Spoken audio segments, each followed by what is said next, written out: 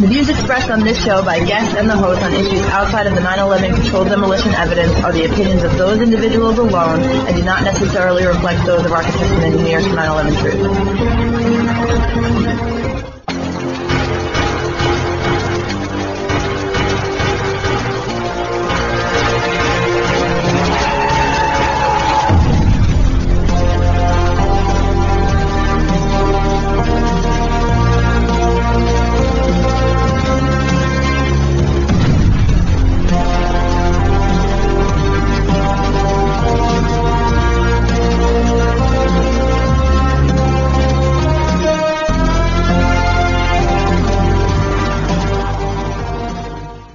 Welcome to 9/11 Freefall. I'm the host, Andy Steele. Today we're joined by Ian Henshall. He's an activist and he's an author from the United Kingdom, and he's been working on a new 9/11 investigation for a very long time, I just found out.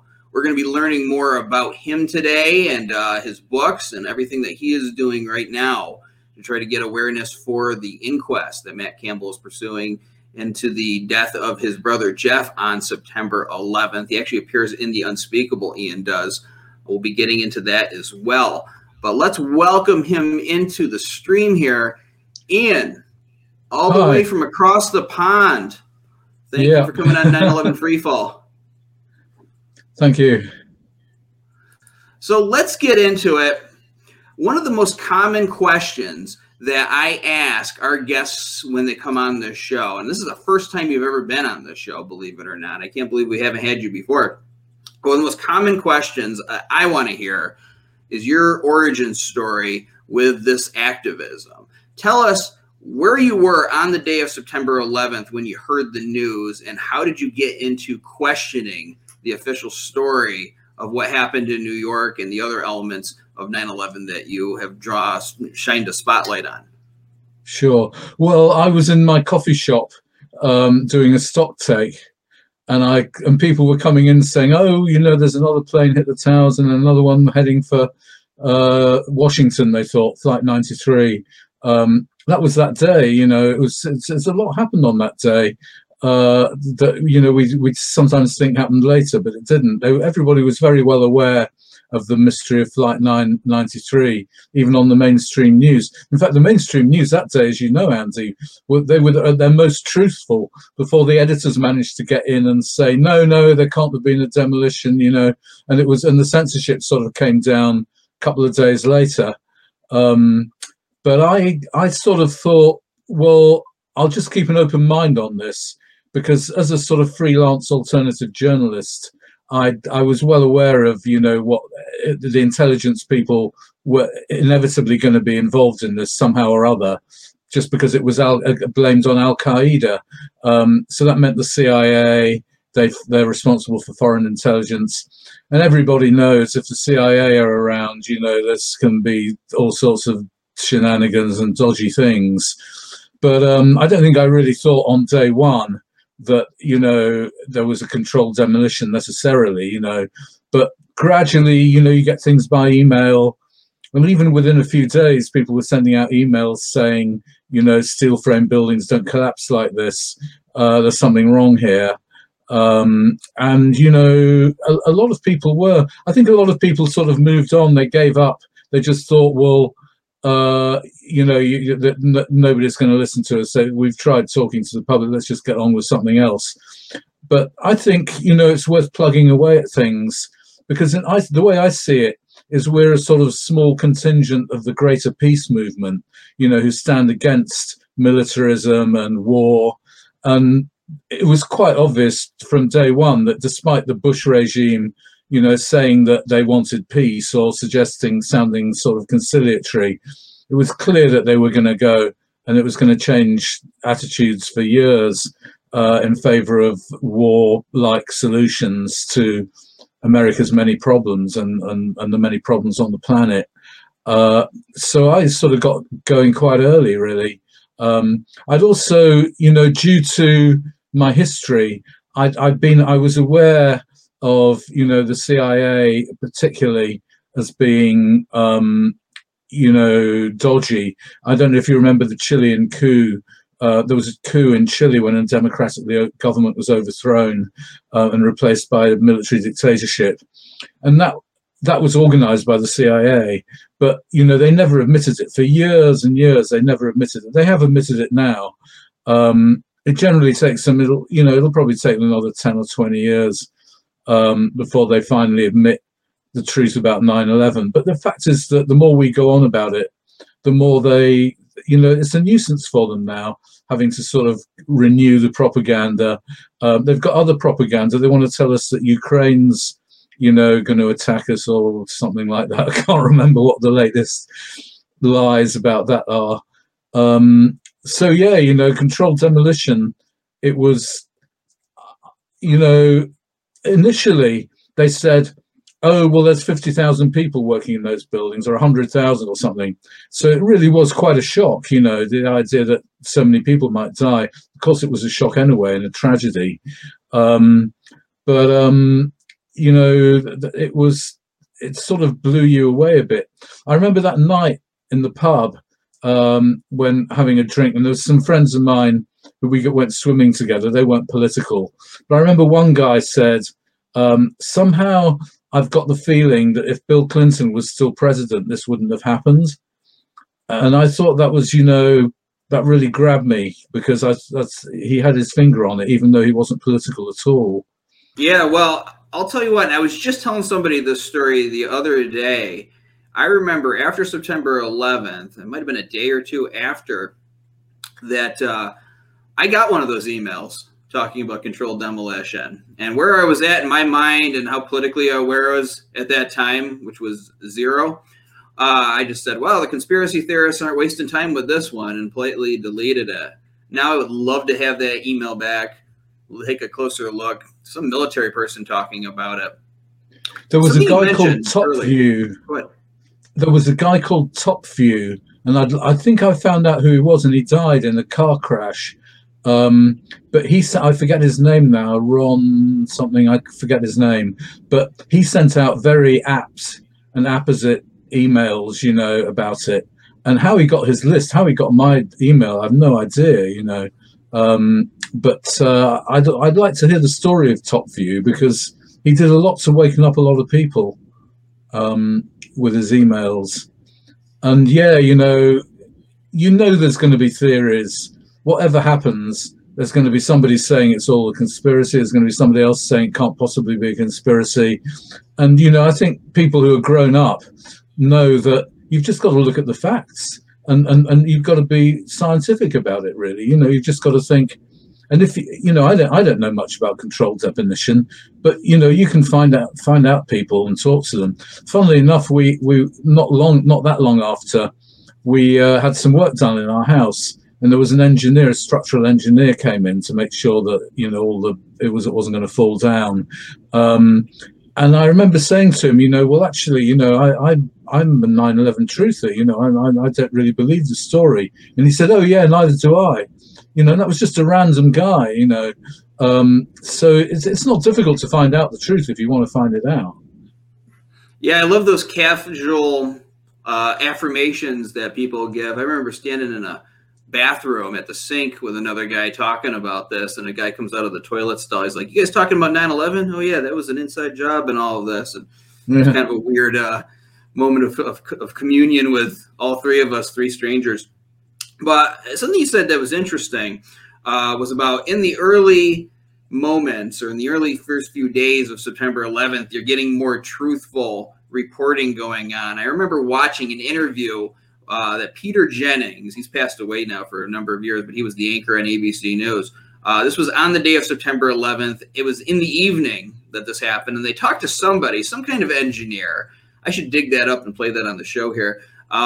Where Peter Jennings has sort of like a curiosity in his voice, asking about Building 7. He says something to the effect of, have we got a handle on why the third one went down today? And you can sort of hear a suspicion in his voice. I'm not going to say definitively that he was suspicious, but it's just what I perceived. It's speculation on my part. But you can tell there was some curiosity there. And then as far as I know, he never spoke about it again. But you do get more honest reporting, because I don't think that the reporters are being handed the scripts as thoroughly during the heat of the moment like that. I think when you had Jane Stanley standing there in front of Building 7 on the BBC and she's reporting that it had already gone down, I don't think Jane Stanley is in on anything. I think that she's being handed a script and she's on there reading the news. You know, and then they lose the feed right before it actually does go down on that day. But then after a while, after you start to see people out there raising very reasonable questions about the fall of the towers, about other elements of 9/11, that's when you start to see the propaganda set in, which is interesting to me because you've got 2 books that you have published on the subject. And apparently the Daily Mail even did some kind of review on it. Huge. When they came out. Now, you were out there early, too, questioning this. Before, like, I even knew there was a 9/11 truth movement, before it even really had any legs. Talk about that, about being one of the first people to hit the barbed wire on this subject. And also, well, it's been an education. What was your experience getting that into the Daily Mail? Because that seems like a pretty mainstream source to be covering topics like that so early on, only a few years after the event happened. Yeah, well, there's a lady who works at the Daily Mail. The Daily Mail, like a lot of newspapers, is a very complex coalition, and they've got some of the worst and most horrible people writing for them on the planet. But also they've got some, oddball people. I hope she wouldn't mind me calling her oddball. Sue Reed, she's basically somebody who, follows all these issues. And I'm pretty sure it was through her, although I didn't know her at the time. But our book came out, and Roland Morgan and I wrote our first book, 9/11 Revealed. And that was published by a reputable publisher called Constable. And so, normally you would expect a book like that to be covered. And in a way, the surprise was that the whole of the rest of the media took no notice at all. There was this major article in the Daily Mail based on our book. 3 pages of the newspaper were given up to this. But even so, Sky News, they were quite interested in following it up. But then they heard that I was anti-Blair. And they said, we're allies of Tony Blair, so we're not going to cover you. They won't admit to that now because that will be illegal under British media law, but that's what they said unofficially. So I think one point that strikes me, talking about just the very early days of the demolition and so on, is that I think initially the mainstream people thought, oh, well, it might have been demolished by Al-Qaeda putting bombs in the building. I remember a friend of mine who's very much involved, with the sort of security state. I think he's an innocent sort of guy. I wouldn't blame him for what the state gets up to, but he thinks like they do. And his immediate reaction was, oh, yeah, well, it was brought down by bombs from Al-Qaeda. And there was, of course, this big academic at the University of New Mexico, I forget his name, I'll remember it in a minute,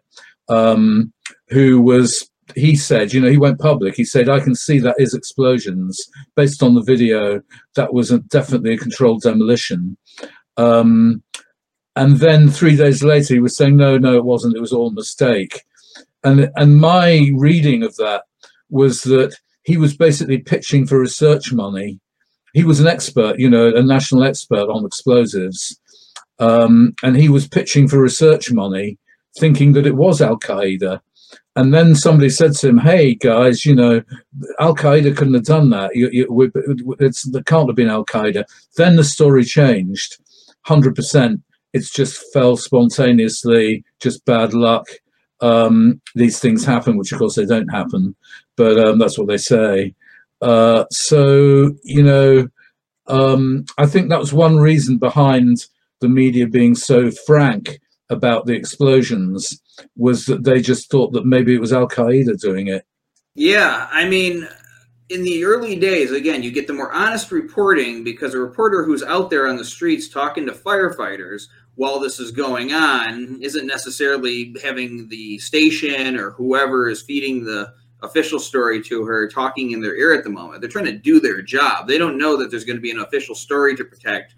in the years that follow, which is why it's so interesting to me that you were so, just early in questioning this. Those people are actually my heroes, because it's one thing to kind of jump on board a movement a few years after it got started, but to actually be one of the first people to be saying, hey, look, there's a problem with this story, whatever aspect of it you start with first. I watched Building 7 fall on 9/11. I saw the Ashley Banfield feed. And I remember my roommate coming back in to the room and saying, what just happened? And I said, oh, they brought down the building to control the fire or something.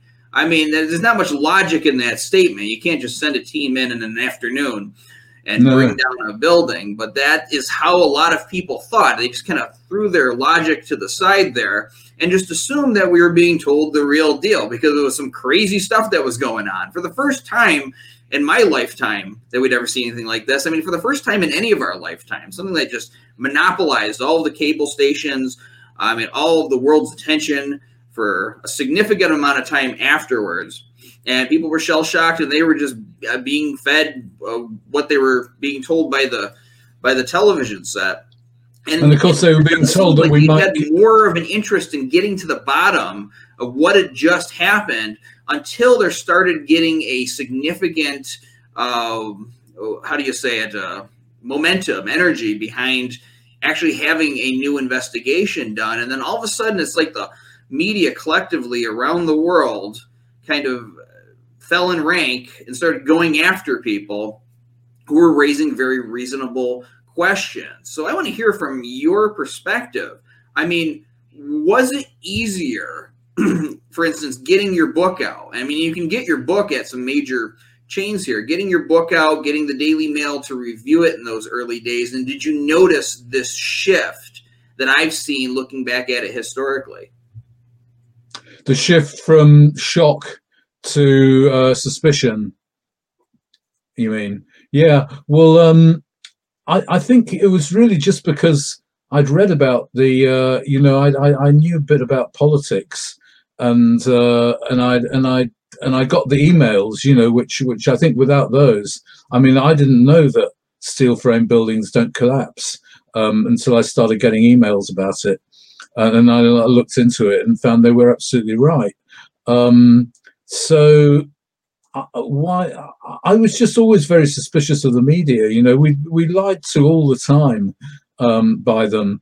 And when I'm no spring chicken, so even in 2001 I'd experienced being lied to. As I mentioned, the coup in Chile, that was one classic one where they denied it for years.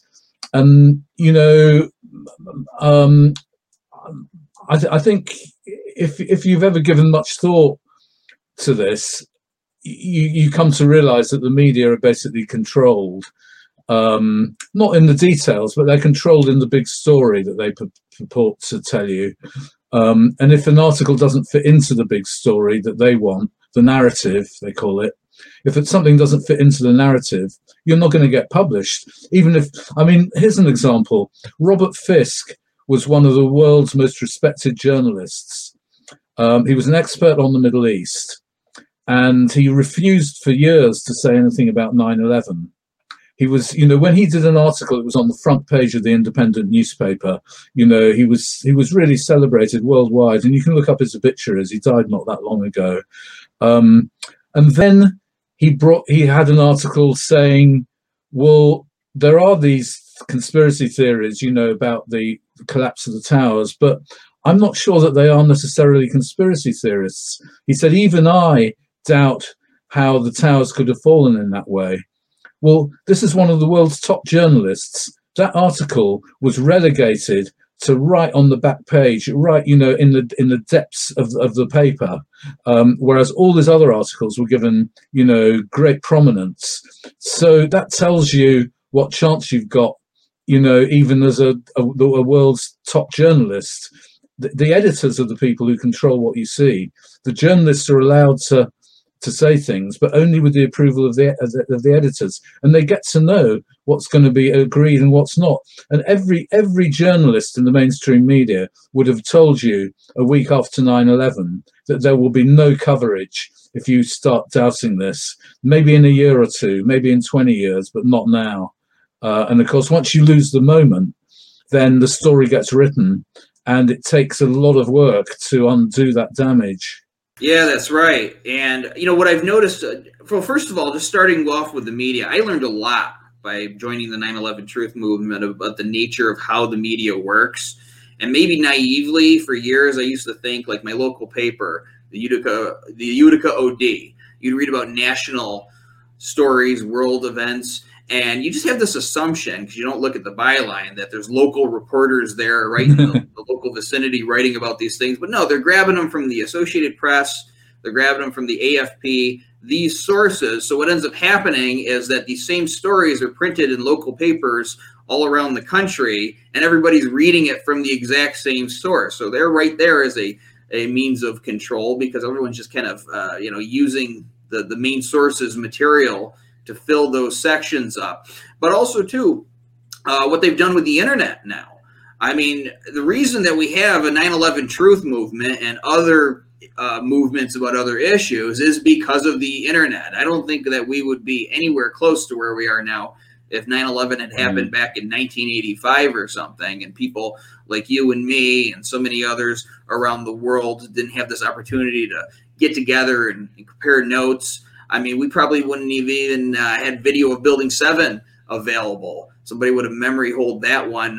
This whole thing would have just gone down in history as the official story. There might have been like one or two people out there, maybe yourself, writing books about it, but it would have been hard to get the attention that it's gotten. And I can remember years ago, these warnings from other activists out on the internet saying they're going to try to censor the internet. They're going to try to take everything off. And I took it seriously, but I was trying to conceptualize this because the internet seems so vast, and there's so much stuff out there at that time back in 2012. You could just type in 9/11 Truth, and you'd have all the standard videos plus whatever somebody added for that day. I mean, it was all out there. But now, I mean, you type in 9/11 Truth, all it is mainstream media, at least out on YouTube. It's even hard to find our own videos. They're trying to do everything that they can to disappear us from there. That's why it's important to get our videos right from our channel and send them out to all your friends out there. I'm saying this to the audience because we're fighting algorithms that are trying to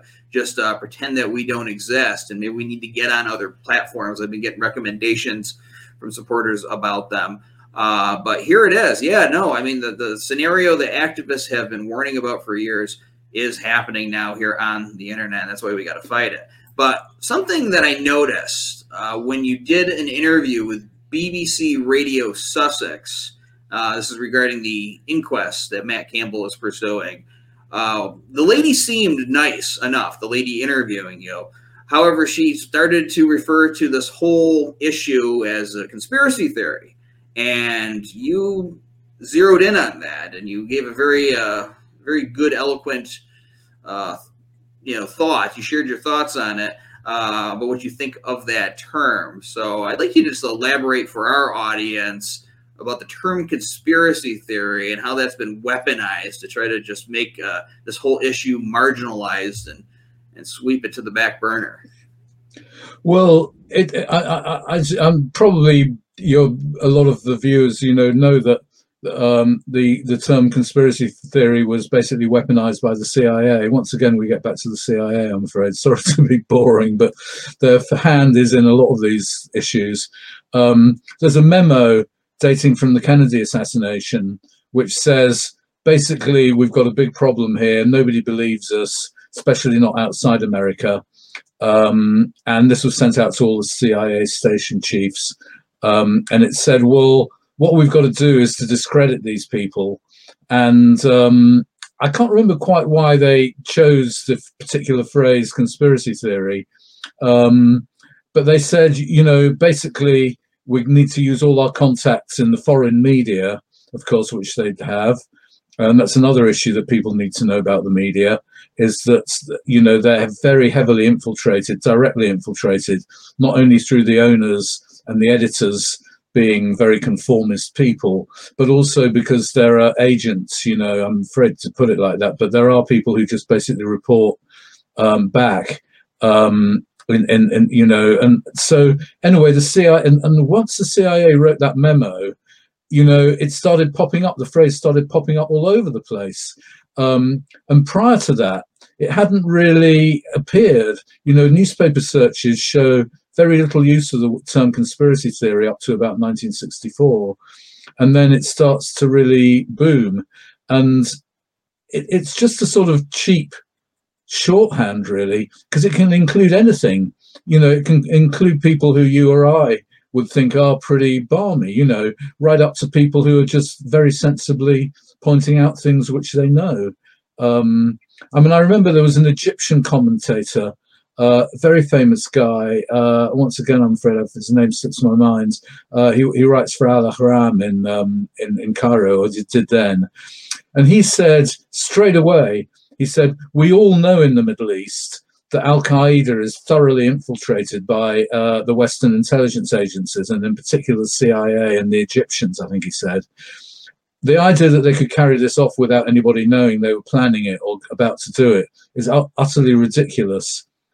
And so, that's what they were up against. And of course, they never have persuaded the world outside the NATO countries where the media are controlled. But, the rest of the world, opinion polls show, even opinion polls conducted by the US agencies, show that there's a massive amount of skepticism about 9/11. A lot of people just assume it was an inside job. A lot of people think Israel were behind it because, in the Middle East, it seems that Israel is behind a lot. I personally think that Israel wouldn't dare do something like that without getting prior approval, from the American government. Why would they? They'd be risking everything. But there's a struggle going on. It's a battle of information, and fortunately, due to the internet, it's difficult for them to close us down as they used to be able to do, when it was just a printed word. So yeah, conspiracy theory, it is really just a smear. It's a shorthand for saying we don't want to know about that. And it means nothing. It just means nothing. And it's only, because journalists, they know they're short of space. They don't usually put in things that mean nothing. But so when you see that happening, it's obvious when you think about it that it's a meaningless phrase. The life's full of conspiracies. Politics is one big conspiracy from beginning to end. The House of Commons here in England, I'm sure it's the same in Capitol Hill. It's endless sort of shenanigans, collusions, money, promises of campaign funds. We don't have so much of that in the UK because it's properly controlled, how much money you can give, into politics. But that's the world we live in. And until fundamental changes happen, to the way the media are run, and to the way money buys, we've got this terrible feedback that goes from money to politics to government grants and then back to the money men. And you've got this massive money printing machine. I don't know if we're getting a bit off subject here. Please interrupt me, Andy, if you want to. But we've got this massive money printing machine, which presumably can't go on forever. But that money is used to buy power and influence all over the world, and it goes out in subsidies. I mean, people who are calling for action about climate change, they can point out that if only the subsidies were stopped to the fossil fuel industry, they'd live on government, handouts actually for their research and development. It's the same with the nuclear industry. They're run on that. It's social. It's socialism for the rich and capitalism for the poor. That's how the system works, and no individual politician can do that much about it, because they're running up against the status quo. There's too many vested interests. And I personally think that we'd all be better off just establishing an alternative culture, with our own newspapers, our own news channels. Well, we are, of course, but there needs to be a bit more cooperation, I think, between all the different factions. I believe very much in the theory of the 99% against the 1%. And, unfortunately, the 99% is split lately, as we know, into, the two big parties and their followers who seem to be intent on almost on civil war. But that's what it looks like from here, but we're a long way away. Let's hope I'm wrong. Well, there is absolutely intrigue in politics. The whole history of politics, going back to the times of ancient, even before Christ, there's intrigue going on, kings trying to stay in power. It's the whole nature of the game. And of course, people who have a lot of power or a lot of money and want to make more of it are going to take measures to try to protect that power or make more money. There's very bad people that come up in history, and we read about them and we acknowledge them and we watch movies about them. But then when it comes to modern day events, I don't know, the media wants to portray this image like it all just stopped. Now suddenly governments are right up front and they are telling you the truth. So if you are on board with us, like for instance here at AE 9/11 Truth, and you agree it was a controlled demolition, think about the magnitude of this kind of operation, what they pulled off on that day.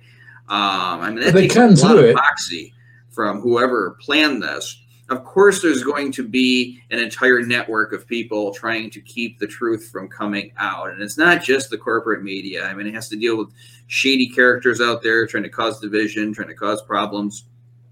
Trust me, I could write a book on it. Maybe I will someday. But those people and those networks are going to be in place to keep this protected. Because, if the truth came out today, or even if it came out 10 years from now, I'm on here on Free Fall with my hair's graying, and it finally comes out, it would have a huge effect. Think about all the people that died on that day. But think about all the people that are dying now as a result of the toxins that were in the air from the buildings coming down. That's why our issue is still so relevant, because there are people who, for them, 9/11 is happening a little bit each day, every time they struggle to breathe. Right? And that is a consequence of the towers coming down. And since we cover how the towers come down, that's why controlled demolition is so important. Why getting this evidence out to as many people as possible is so important.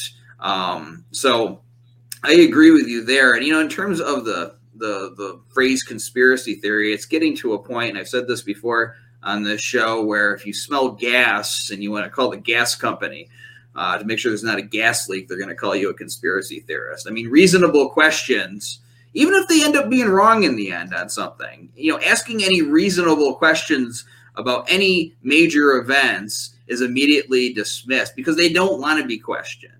I believe in absolute transparency, and that's how you avoid people having quote-unquote conspiracy theories. And of course, NIST, which is what we tango with, was not transparent. Our federal government was not transparent in a lot of things in its World Trade Center investigations.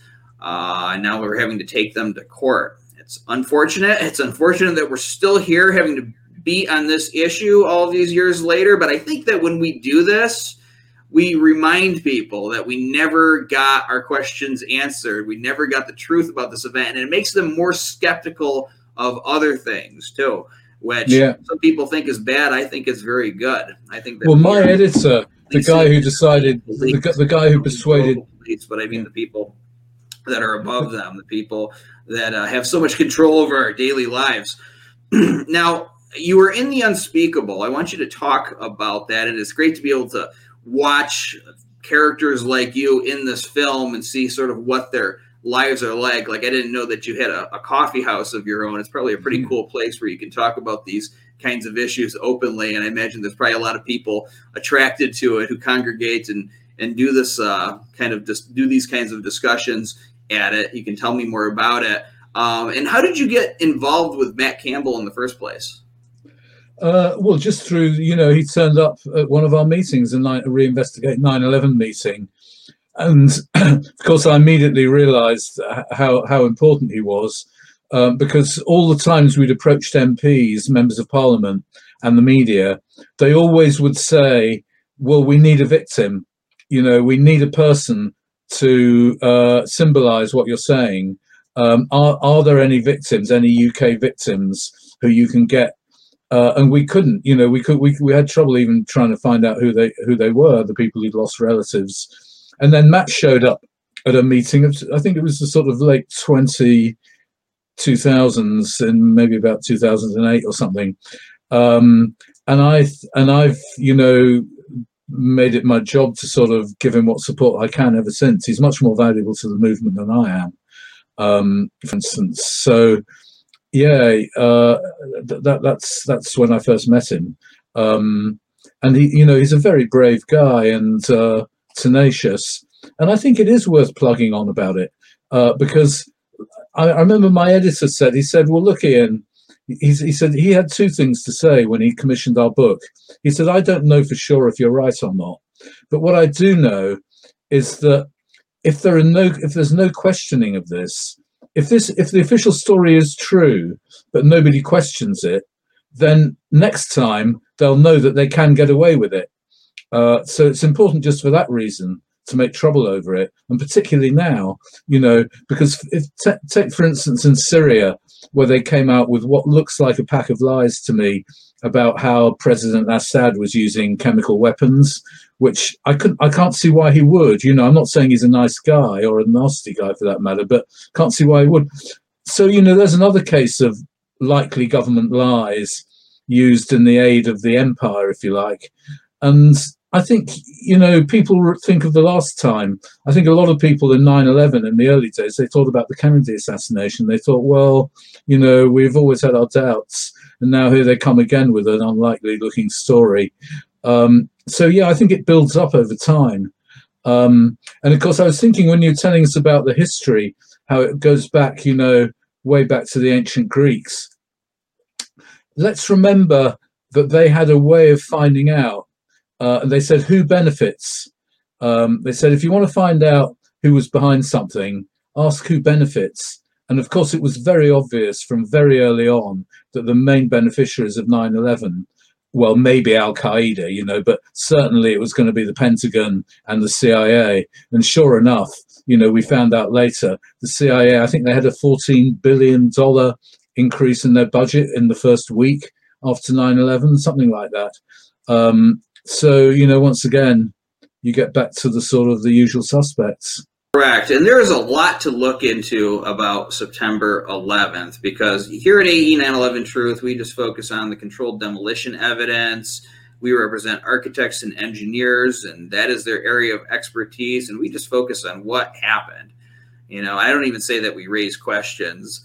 Maybe we were raising questions back in 2008 or something. But to me, the case has been made. It was a controlled demolition, no matter how much the debunkers and NIST and everything try to obfuscate the facts and try to refute the evidence. They can't, not to my satisfaction, and not to most people's satisfaction either. I mean, most people at this point, I think the climate has changed regarding this issue. It used to be that people would get hostile. They'd have emotional reactions when you brought up these issues, and now a lot of them have sort of kind of come to the conclusion that we're right. But then the attitude is, what can you do about it? And, it sort of reminds me when I was in the Peace Corps, the country that I was in had a bad, brutal dictatorship over it. And at a certain point, people just decided in their minds that they would make jokes about it. When something didn't work out, some infrastructure fell apart, they'd be like, oh, yeah, well, that's just the way it is. And they'd have a big laugh.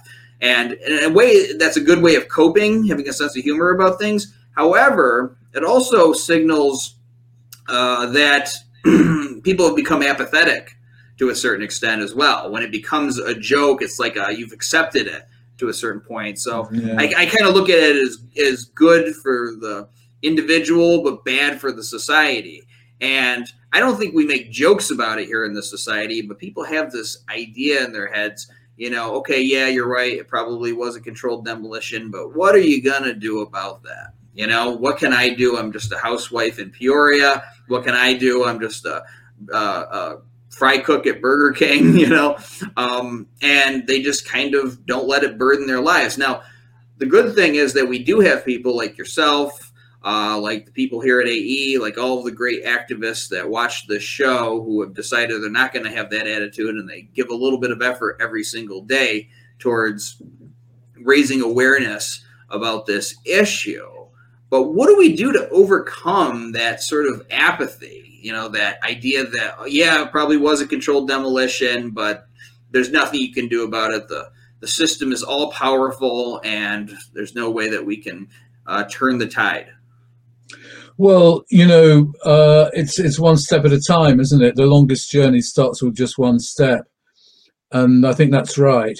I never thought that the system would admit to 9/11, except if it became under intense pressure.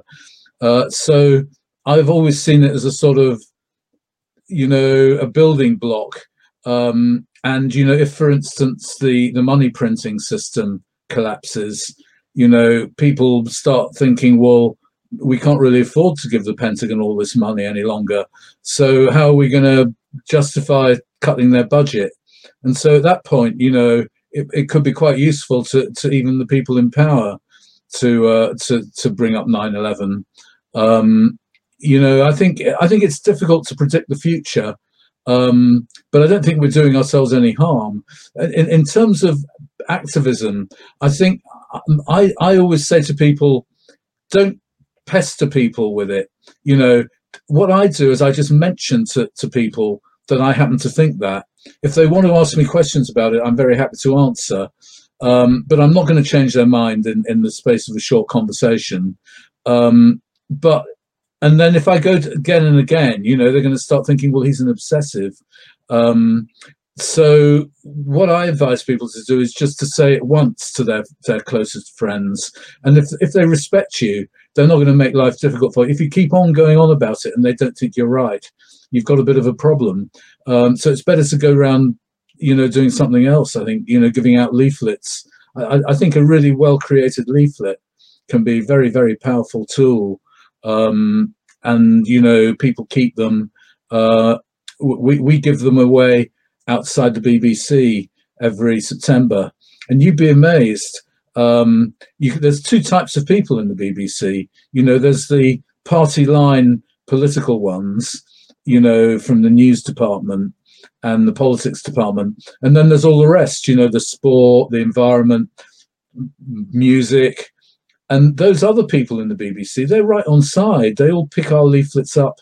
So, it's not going to be direct, but we're helping to create an atmosphere in the BBC where the news people are sort of somewhat sneered at by the rest of them. They can't do anything about it for now, but they can slip in little things. You'd be surprised what they can do. I remember I published a magazine once, and suddenly that magazine, hardly anybody ever bought it, but suddenly it ended up on a TV program in a newsagent's.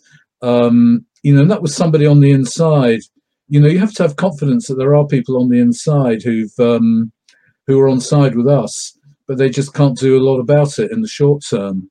But they can rise to the top, and then they can do things. I think it's all worthwhile, but I don't think pestering friends to agree with you is, for me, that's not the best way forward. My friends know what I think. They know that I published a book on the subject. They know that I'll be able to out-argue them just by dint of the fact that I've studied it in so much depth. So, I think we have to look at things. We've got to retain the capacity to look at things as somebody would who's inclined to believe the official story about things, and they're scared, People actually, believe it or not, I mean, I can hardly believe this, but they see the state as sort of like defending them from, I don't know whether it's foreign threats or illness or criminals next door. But people, one way or another, they do see the state as protecting them. And they don't really believe that there are any nasty, evil people siphoning money out of the system, lining their own pockets and brainwashing us all. They don't know any of that. So, of course, it's very frightening when they're confronted with the evidence that is the situation. I have to say, though, I think, you can't get too pessimistic. I think there's a lot of people in government who do want to be in government because they want to help, and it is more in the military-industrial complex that the problem lies, rather than just in the government as a whole. I think that's my view. That's right. I mean, our job is to win people over, and if someone's just going to close their mind to it, then badgering them is the wrong way to go. I mean, what I find is that we got to change the culture around here and just openly state that this is what you think. If you're out there and you're in the 9/11 truth movement and you feel like you're banging your head against the wall and you're burnt out talking to other people, then just go on and live your life, but don't keep it a secret that this is what you think. And really, it's just attitude. Attitude is so important in everything. And if people see the other that thing you're standing by it, that you're not damaged by their insults, that it has no effect on you, and just don't let it. I mean, you can't take it personally, because this is just a psychological reaction that people have. You've also got a system that is trying to insert these folks out into the activist circles to raise doubts about evidence and such. And you just can't take it personally. Be bulletproof in it and stand firm in it, and then live your life. If you need a break from activism, take it for a while and come back when you're fully recharged again. But really, attitude is everything. And if they see enough people basically standing by this evidence, for in the case of AE 9/11 truth, then more people will come on and join and have the same attitude, and it will reflect in the culture in certain ways. I mean, I'm starting to see on TV shows the notion of false flags being introduced into the fiction and whatnot. And then eventually over time, these kids who watch these shows and listen to the music and all of that, they're going to grow up and they're going to be the next politicians. And they're going to have to deal with this as more and more people wake up to it.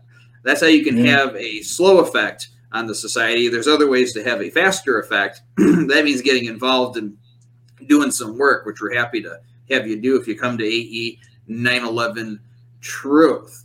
Now, I want you, because you are doing something. You've been constantly doing something with your activism, and now you're working with Matt Campbell. And I want to get back to Matt Campbell before the show ends today.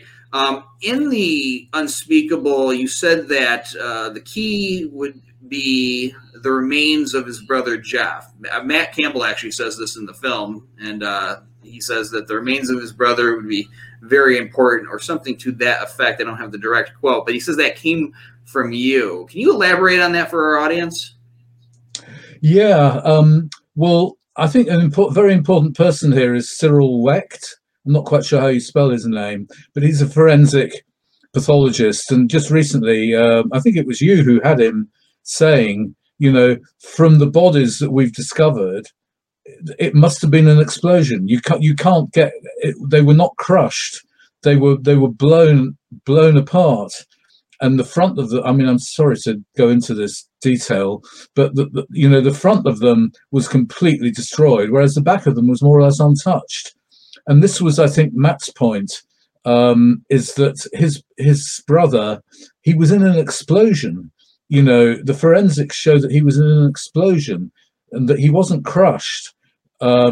So, I think that's really important that we've got that guy. I gather he's a very, very eminent pathologist, forensic pathologist. He's getting a bit older now, but then, that doesn't matter. So I think that's very important. Another thing that I would like to emphasize, which I have noticed, there's a book by, you've probably had him on, Ray McGuinness. He's written a very good, very, very, very well-researched book with lots of extra sources and information which I wasn't aware of. And it's much clearer than I'd realized that there were bombs. Bombs went off in the basement at the point that the planes hit the towers. That seems to now be, you guys know more than I do about this, but that strikes me as damning evidence. And somebody I know who's an expert on this, he said, well, look, even 5 or 6 seconds is very significant because planes work by universal standard time, which is all synchronized down to the last millisecond. So if they say they hit the towers at 8:54 and 20 seconds, they mean that. They don't mean might have been 21 seconds or 19 seconds. So, you know, I think there's quite a lot of potential there. I mean, you've got William Rodriguez. I mean, I haven't seen William for years now. I don't know what he's up to, but he was there in the basement and there were explosions and he was welcome in the White House up until he said there were explosions in the basement. And of course, he wasn't welcome after. There's a picture of him with Hillary Clinton in the White House, in the Bush White House. So, you know, I think there's no doubt about it that the problem is that the establishment, you know, it's controlled by the establishment down. You know, the establishment influenced the leading architects. The leading architects influence the magazines. And so you get groupthink, you know, which is a really important element of what we're up against. It's people just want to think what all their friends think, their peer group, as we say in sociology. And, you know, that groupthink was what the Senate, US Senate, said was the cause of the lies in Iraq, why everybody believed there were weapons of mass destruction in Iraq when there weren't. I mean, of course, everybody didn't believe it. I didn't believe it. I don't suppose you did. But a lot of people did, and the media thought there were, even though they sort of weren't sure. But they started speaking about them as if they were a certainty. And just to get back to activism, you know, I think it's well worth reminding people that, you know, they invaded Iraq. They could only have invaded Iraq with 9/11 to get people upset and you know, ready to have a war. And they lied about it. They lied about the weapons of mass destruction. So, you know, if you look at 9/11, the anthrax attacks, the lies about Iraq, which depended on 9/11 because they were trying to say that Saddam Hussein was a friend of Al-Qaeda, which he wasn't. Even the CIA admitted that.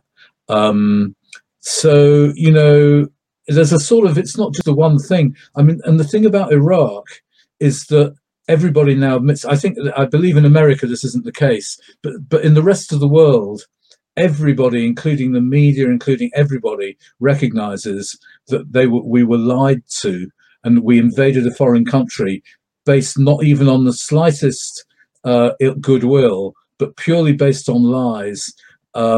And that went on for years and years and years. We could have pulled out again. We could have got rid of Saddam Hussein and pulled out of Iraq, but we didn't. We stayed there because we lied our way in. We stayed there as long as we could.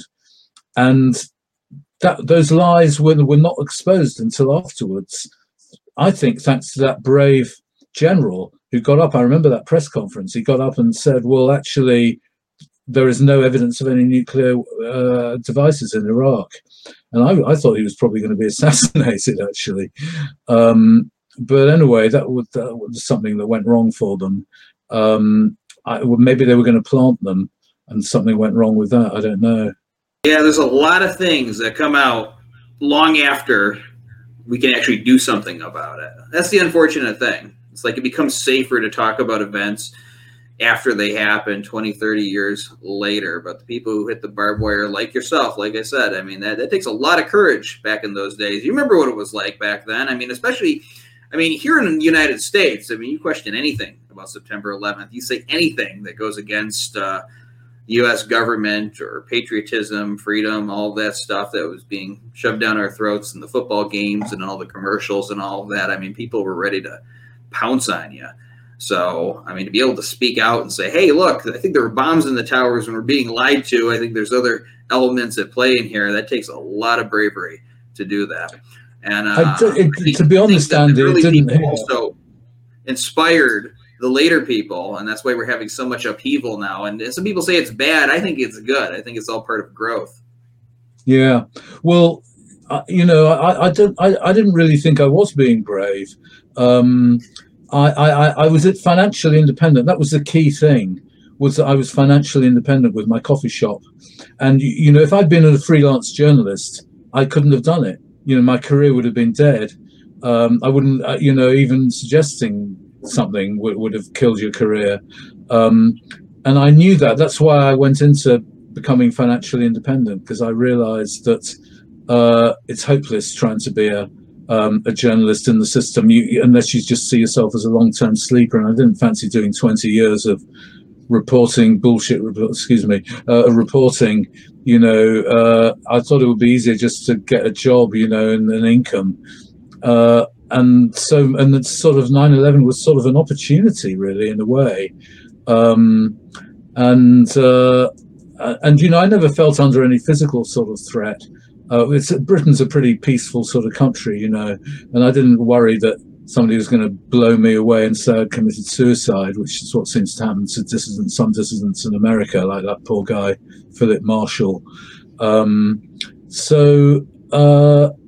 I felt also, because I came from a privileged background, I was at a leading Oxford college, and in fact, somebody a couple of years from me was involved, I better not name him, in the British intelligence sort of establishment, and they don't like killing their own.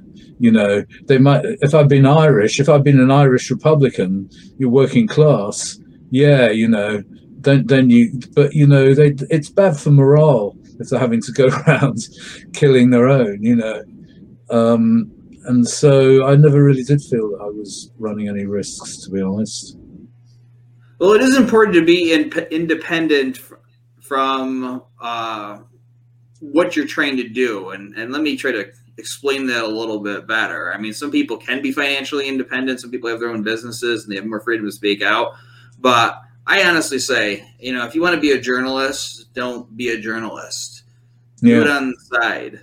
Go get a job cleaning floors or something, and then do your work at night. I mean, Superman's not a professional superhero. He's a reporter for a newspaper in the comics, right? A lot of times the people, what they are known for has nothing to do with what their occupation is. I mean, Ben Franklin was a printer and an inventor, but we all remember him as a founding father. I'm trying to remember my history here. I think that George Washington was a landscaper. That's how he made his money. And a farmer. Really? He wasn't a career politician or anything like that. He just kind of fell into that situation because of the revolution and everything. So your job has nothing to do with who you are as a person and what you contribute to this world. It's just how you make money. And that's how you have to go about the world and think. Try to make yourself as independent from the system as possible. I don't even have cable anymore in my house. I get all my news from trusted sources on the internet, and I play classic music while I read it. And it's sort of like the 1800s around here with internet. So, and I think I'm better off for it. I think other people ought to consider, cutting the cord and not paying attention to the mouthpieces on TV anymore. Ian, it's been fascinating getting to know you today, and I got to have you on the show again because I feel like we could talk for hours. But thank you for all of your work over the years, and thank you so much for coming on 9/11 Freefall today. Thank you very much for having me on. It's been a pleasure. All right, ladies and gentlemen, so that concludes another show. I'm not going to be a broken record here, but if you have any suggestions on making the show better, please send them in at 911freefall.com. I also like to hear good things if you like the show, send that positive feedback as well. But thank you so much for tuning in this week, and I'll see you next week. Goodbye. This program is on every Thursday night on No Lies Radio at 10 o'clock Eastern, 7 o'clock Pacific, and every other Sunday night on BBS Radio at 8 o'clock Eastern, 5 o'clock Pacific. You can also keep track of the archives by going to 911freefall.com. This is Andy Steele. Have a great week. Good luck.